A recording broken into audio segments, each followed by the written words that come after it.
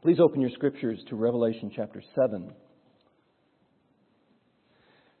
God gave us Revelation not so that we had more material to debate over. Right? We understand that.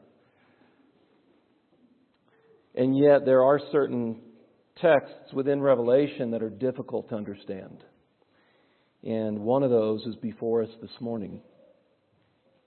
I want to read our text this morning, marking the clear break in the vision. In the first section, John sees angels and then hears a number. In the second section, John sees a multitude that cannot be numbered.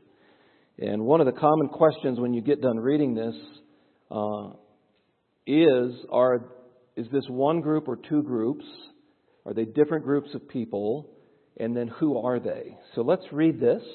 Let's let the text inform our understanding, and then we'll look to the Lord for wisdom on this. After this, now it's been about 5 weeks since we've been in Revelation, and so this is after the sixth seal, after John sees the sixth seal. After this, I saw 4 angels standing at the corners of the earth, holding back the 4 winds of the earth, that no wind might blow on earth or sea or against any tree. Then I saw another angel ascending from the rising of the sun. So on the eastern horizon comes an angel, different than the other 4, rising from the rising of the sun with the seal of the living God. And he called with a loud voice to the 4 angels who had been given power to harm earth and sea, saying, "Do not harm the earth or the sea or the trees until we have sealed the servants of our God on their foreheads." And I heard the number of the sealed, 144,000, sealed from every tribe of the sons of Israel. 12,000 from the tribe of Judah were sealed, 12,000 from the tribe of Reuben, 12,000 from the tribe of Gad, 12,000 from the tribe of Asher, 12,000 from the tribe of Naphtali, 12,000 from the tribe of Manasseh, 12,000 from the tribe of Simeon, 12,000 from the tribe of Levi, 12,000 from the tribe of Issachar, 12,000 from the tribe of Zebulun, 12,000 from the tribe of Joseph, 12,000 from the tribe of Benjamin were sealed. Then there's a break. In the second section is this, and it's signified by those 2 words, after this. I looked, and behold, a great multitude that no one could number, from every nation, from all tribes and peoples and languages, standing before the throne and before the Lamb, clothed in white robes, with palm branches in their hands, and crying out with a loud voice, "Salvation belongs to our God who sits on the throne and to the Lamb." And all the angels were standing around the throne and around the elders and the 4 living creatures, and they fell on their faces before the throne and worshipped God, saying, "Amen. Blessing and glory and wisdom and thanksgiving and honor and power and might be to our God forever and ever. Amen." Then one of the elders addressed me, saying, okay, so here's an elder in the heavenlies asking John a question. "Who are these, clothed in white robes, and from where have they come?" And I said to him, "Sir, you know." And he said to me, "These are the ones coming out of the great tribulation. They have washed their robes and made them white in the blood of the Lamb. Therefore they are before the throne of God and serve Him day and night in His temple, and He who sits on the throne will shelter them with His presence. They shall hunger no more, neither thirst any more. The sun shall not strike them, nor any scorching heat. For the Lamb in the midst of the throne will be their shepherd, and He will guide them to springs of living water, and God will wipe away every tear from their eyes." Let's pray. Lord, thank you for your word. Seeing that video reminds us that we have such a rich treasure in our hands. multiple copies in our home, on our electronic devices. And yet sometimes we remain ignorant and partially blind of what you have revealed to us. So we ask that you would help us this morning understand your word. You've not only given revelation to us for further information, but so that we might obey it and receive a blessing. So help us to be discerning and sensitive to what is in this text for us to obey. We pray this in Jesus' name. Amen.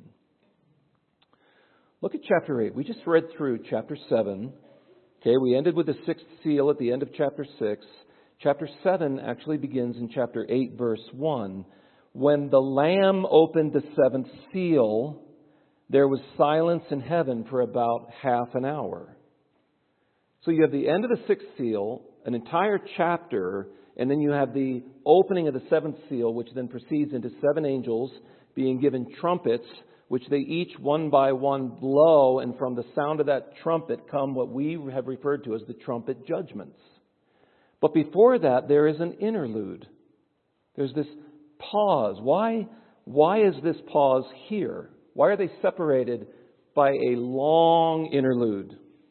Well, first of all, it provides information that we would not have otherwise had.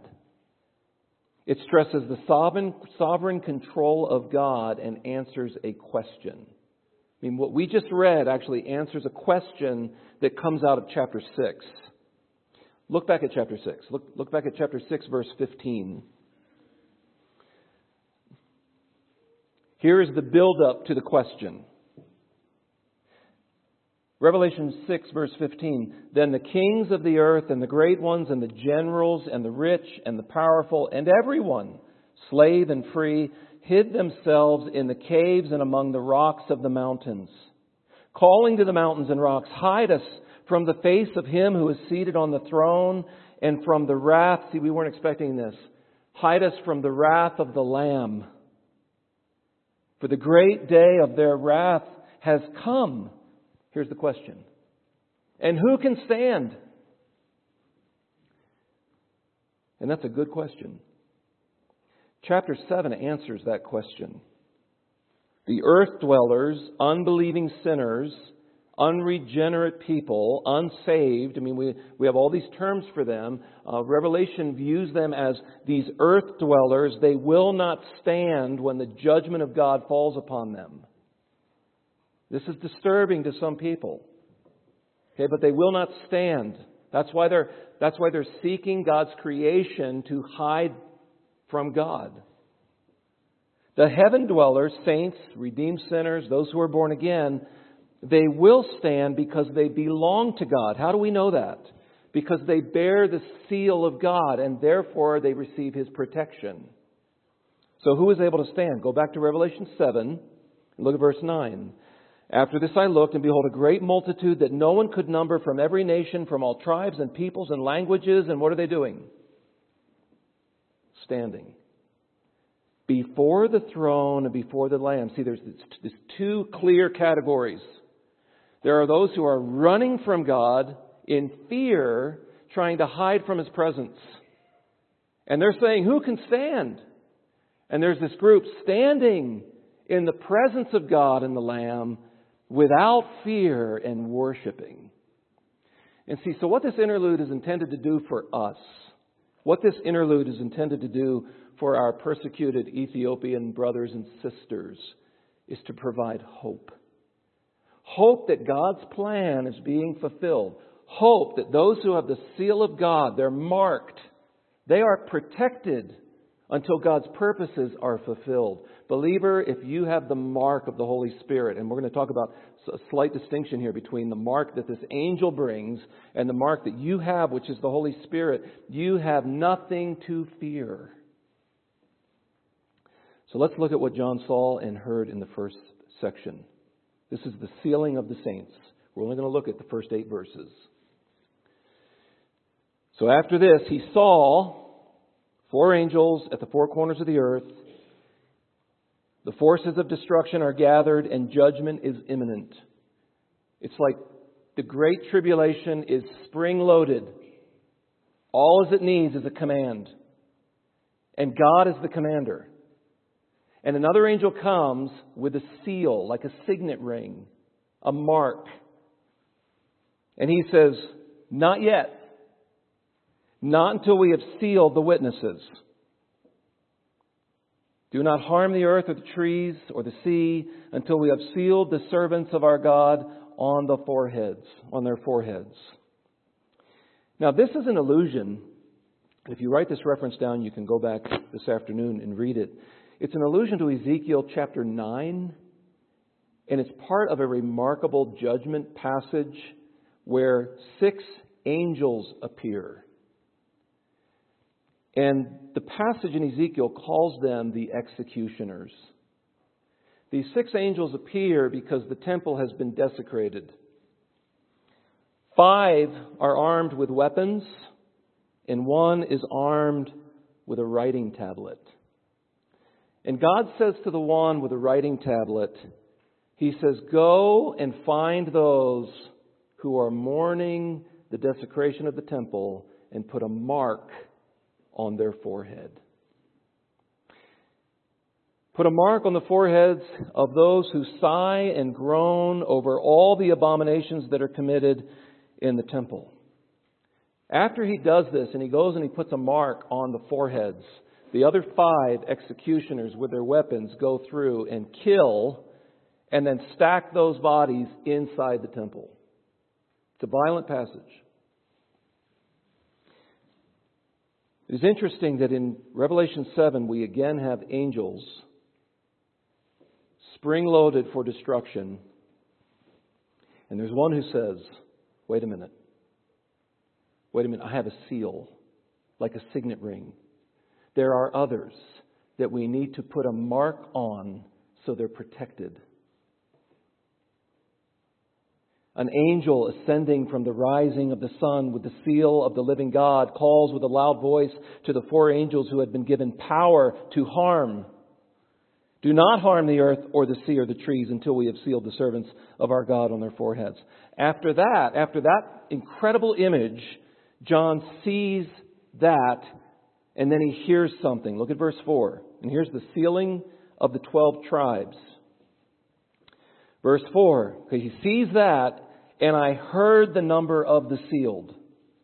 144,000 sealed from every tribe of the sons of Israel. And then John lists 12 tribes. What's interesting is that list compares to no other list in the Scripture. It's a unique list.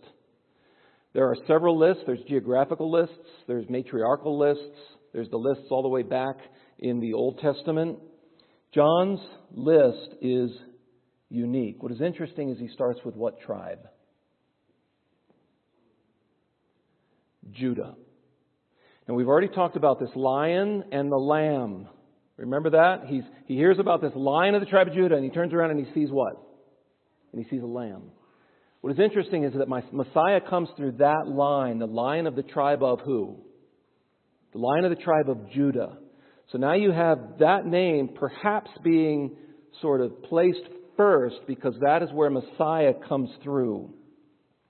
What John describes as a seal, or as we've seen in other language, a name written, was the imprint from a royal ruler's signet ring. So in John's lifetime, if he were going to send a letter to someone very important, they would sort of melt wax often over the closing of that letter, and then they would seal it with a signet ring. And that would it was an attempt to guarantee that the contents of that letter were to remain safe until the document reached its intended destination. Now think about these witnesses, these servants of God. They are sealed. This angel has the seal of God. He imprints them. What does that mean? They are going to reach their intended destination. They are protected by a sovereign king, and they are marked. God's imprint upon the 144,000 is God's promise that these persons, whoever they are, will persevere until they reach God's purpose. So later in Revelation, turn with me to Revelation 14.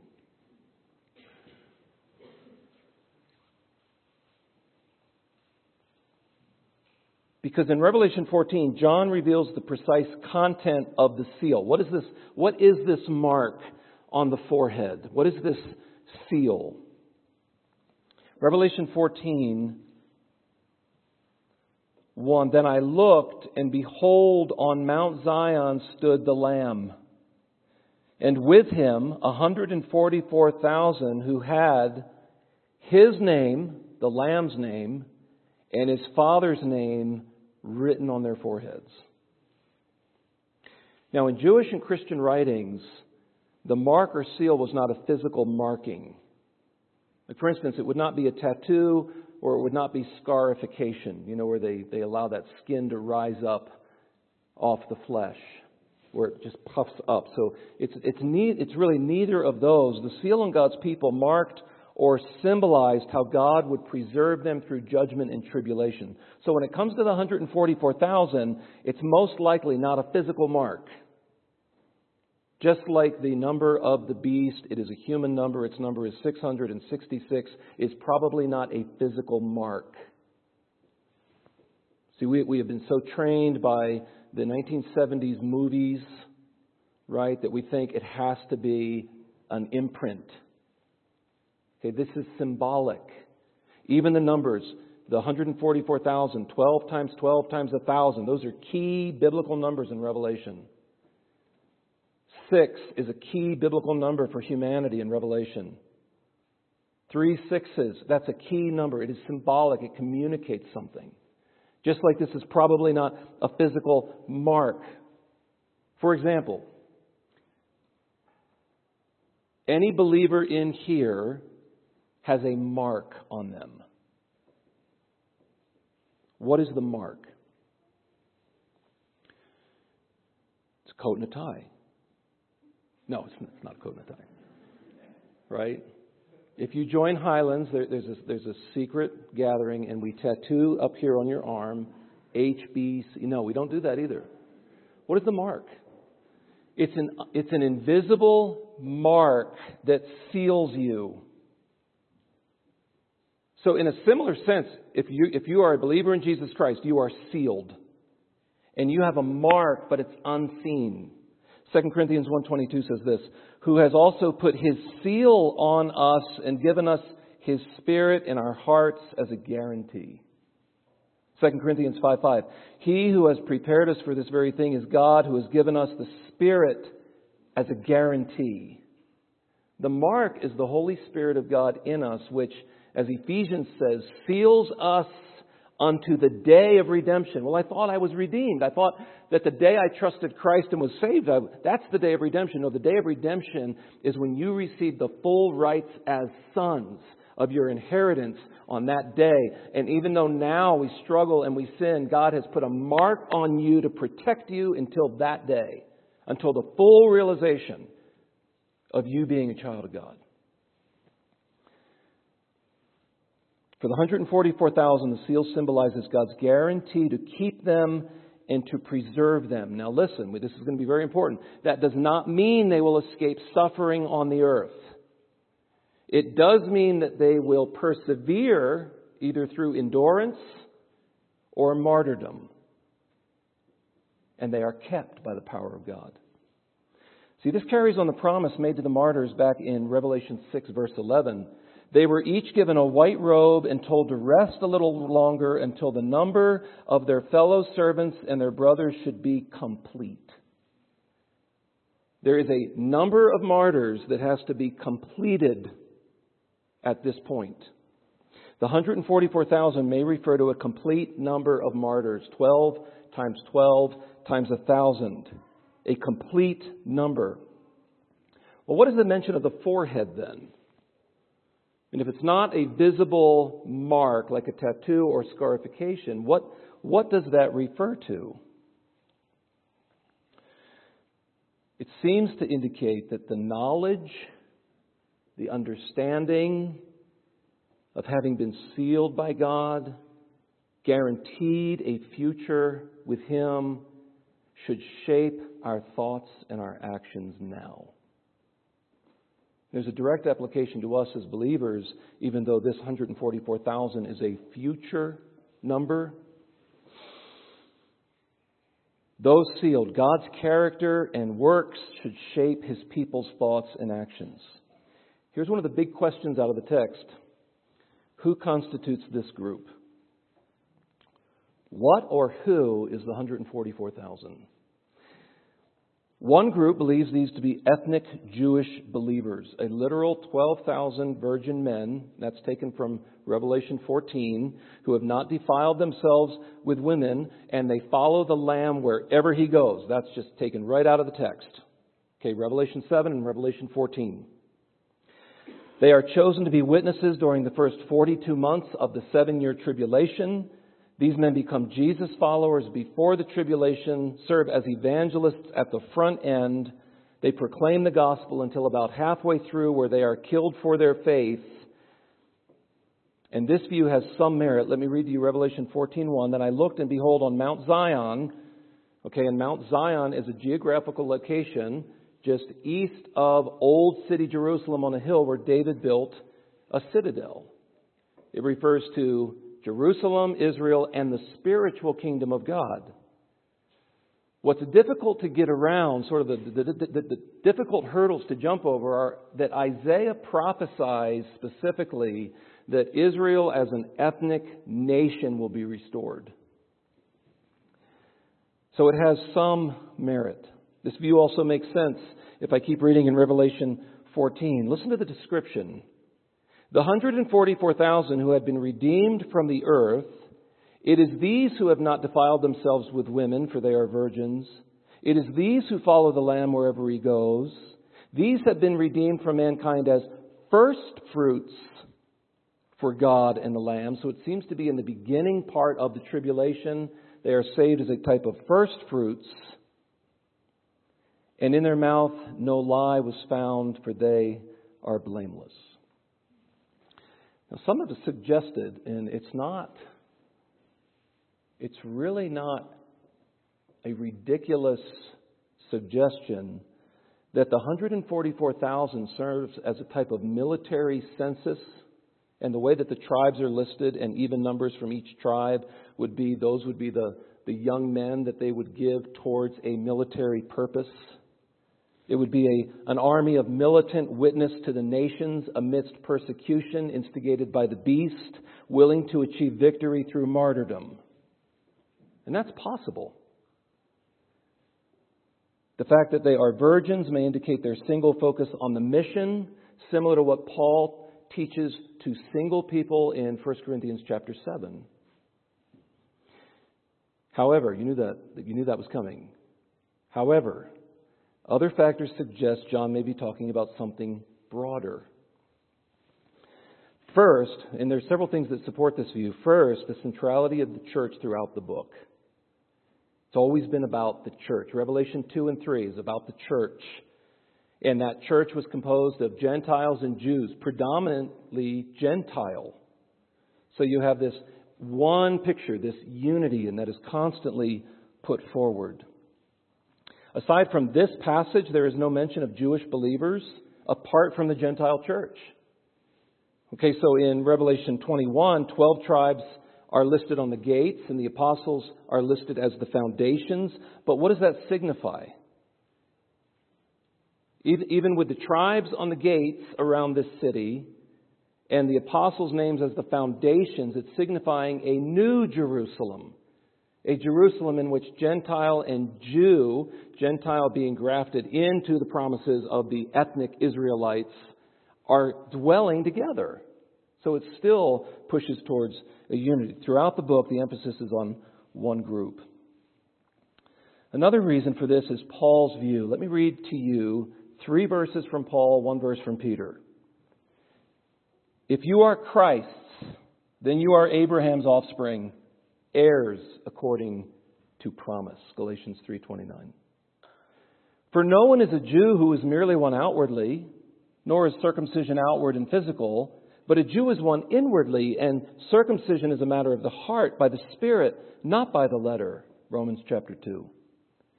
We are the circumcision who worship by the Spirit of God and glory in Christ Jesus.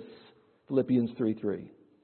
Peter says this. Peter describes Christians as a chosen people, a royal priesthood, a holy nation. Terms drawn directly from the Old Testament in reference to Israel. So, based on those thoughts, many Christians throughout church history have understood the 144,000 as a reference to all overcomers, Jew and Gentile, during the tribulation. All believers in the final chapter in history who remain faithful to Christ amidst the terrible persecution. Now, that does not mean only 144,000 are saved during that time period, but that is a complete number symbolically that there's going to be this great multitude that is saved. So, how do we wrap that together? You're going to keep hearing me use the word seems. It seems the 144,000 is a different group from the innumerable host. Or else why mention the tribes? Why refer to them in a specific way in Revelation 14? Without trying to force this into sort of historic premillennialism, or trying to force it into dispensationalism, or trying to force it into a post-mill or a-mill view, what does the text naturally communicate? What would John's original readers understand when they read this? It seems like John is separating between two different groups. Yes, the first group would naturally be part of those who come forward with palm branches and they're worshiping. But the first group seems to have a mission.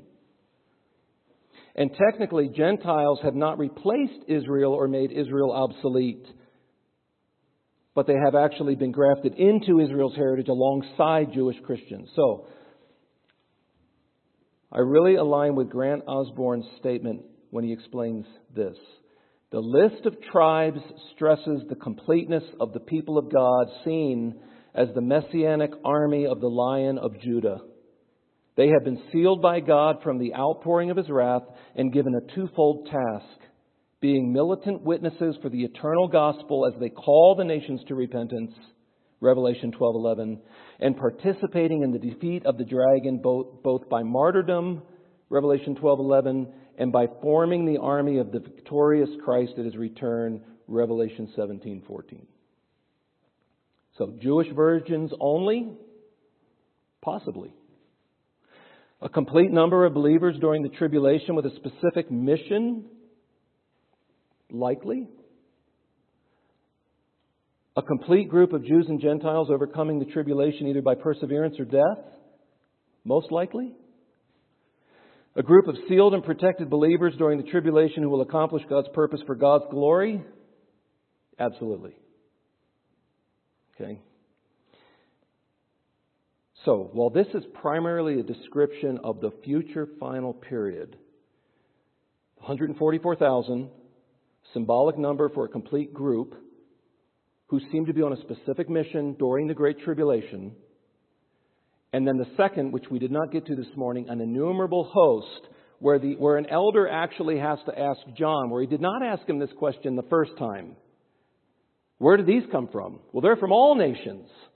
You have a multinational, multicultural multitude coming to worship, where the 144,000 seem to be a much more focused group on mission. So for John, his contemporary readers, and for us, it's a picture into the future of what is about to happen, of tribulation and martyrdom. But there are great promises and application for us this morning as we move towards the Lord's Supper. First of all, and I think if you just step back from Revelation 7, in the first couple of verses, you've got these angels at the four corners of the earth. They're spring-loaded for destruction. There's an allusion from Ezekiel where you have the executioners about to march forward and kill those without a mark. And another angel comes and he goes, "Stop!"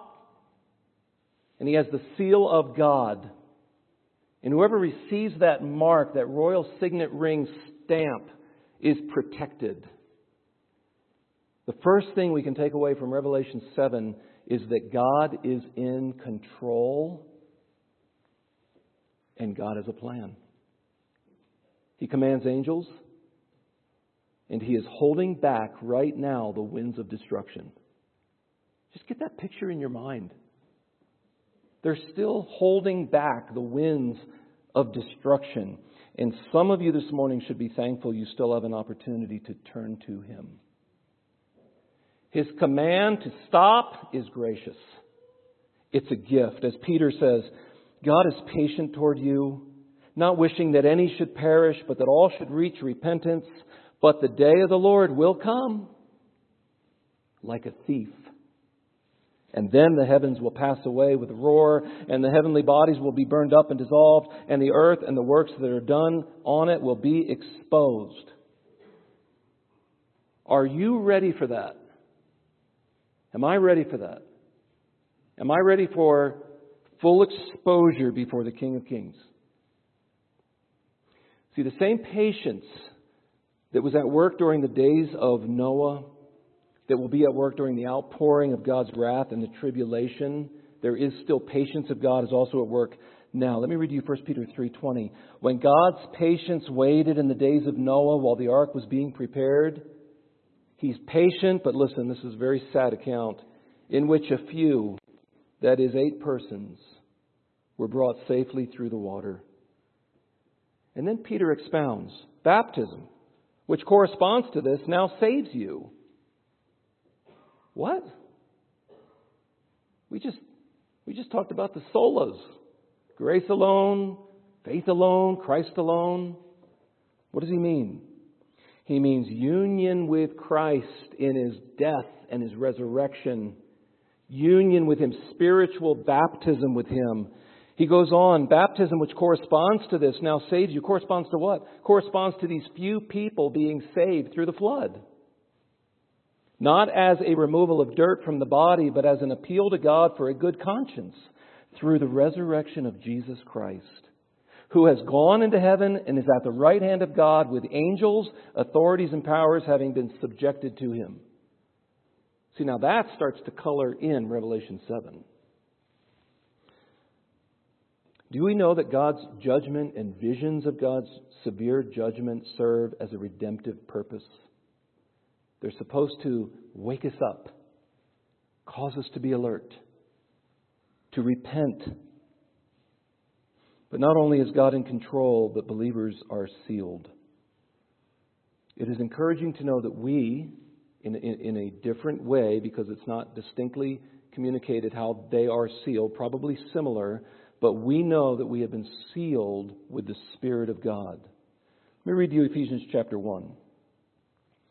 That because of Christ's sacrifice, our future is guaranteed. That's the comfort this morning. In Him, in Christ, you also, when you heard the word of truth, the gospel of your salvation, and believed in Him, were sealed with the promised Holy Spirit, who is the guarantee of our inheritance until we acquire possession of it to the praise of His glory. Ephesians 4:30, and do not grieve the Holy Spirit of God, by whom you were sealed for the day of redemption. Listen to what Peter says in 1 Peter chapter 1. Blessed be the God and Father of our Lord Jesus Christ. According to His great mercy, He has caused us to be born again to a living hope through the resurrection of Jesus Christ from the dead, to an inheritance that is imperishable, undefiled, and unfading, kept in heaven for you, who by God's power are being guarded. See, that's that idea of being sealed. You're protected. You're guarded. Who by God's power are being guarded through faith for a salvation ready to be revealed in the last time. In this you rejoice. Now here's the tension. Though now for a little while, if necessary, you have been grieved by various trials. You see, that sealing, that protection, does not completely deliver you from the sufferings on this earth. In this you rejoice, though now for a little while, if necessary, you have been grieved by various trials, so that the tested genuineness of your faith, more precious than gold that perishes, though it is tested by fire, may be found to result in praise and glory and honor at something. At what? At the revelation of Jesus Christ. God is in control. We can take great comfort because if we have believed in Jesus Christ, by grace alone, through faith alone, in Christ alone, we are sealed and kept. And then finally, because God is in control and His children have been sealed by His Spirit, believers can live today and tomorrow and every day of our life with hope that we will be with God. Listen to Peter again, 2 Peter chapter 3. Since all these things are thus to be dissolved. See, there's going to come a time when the other angel doesn't say stop. And the angels in the four corners of the earth let go. And Peter says, since all these things are thus to be dissolved, what sort of people ought you to be in lives of holiness and godliness? Waiting for and hastening the coming of the day of God, because of which the heavens will be set on fire and dissolved, and the heavenly bodies will melt as they burn. But listen to this. But according to His promise, we are waiting for new heavens and a new earth in which righteousness dwells. Let me ask you a question. Are you tired of sinning? Are you weary of sinning? I'm talking to believers. I am sick of sinning. And as much as I don't want to do it, it seems like there's something still in me that is drawn to it sometimes.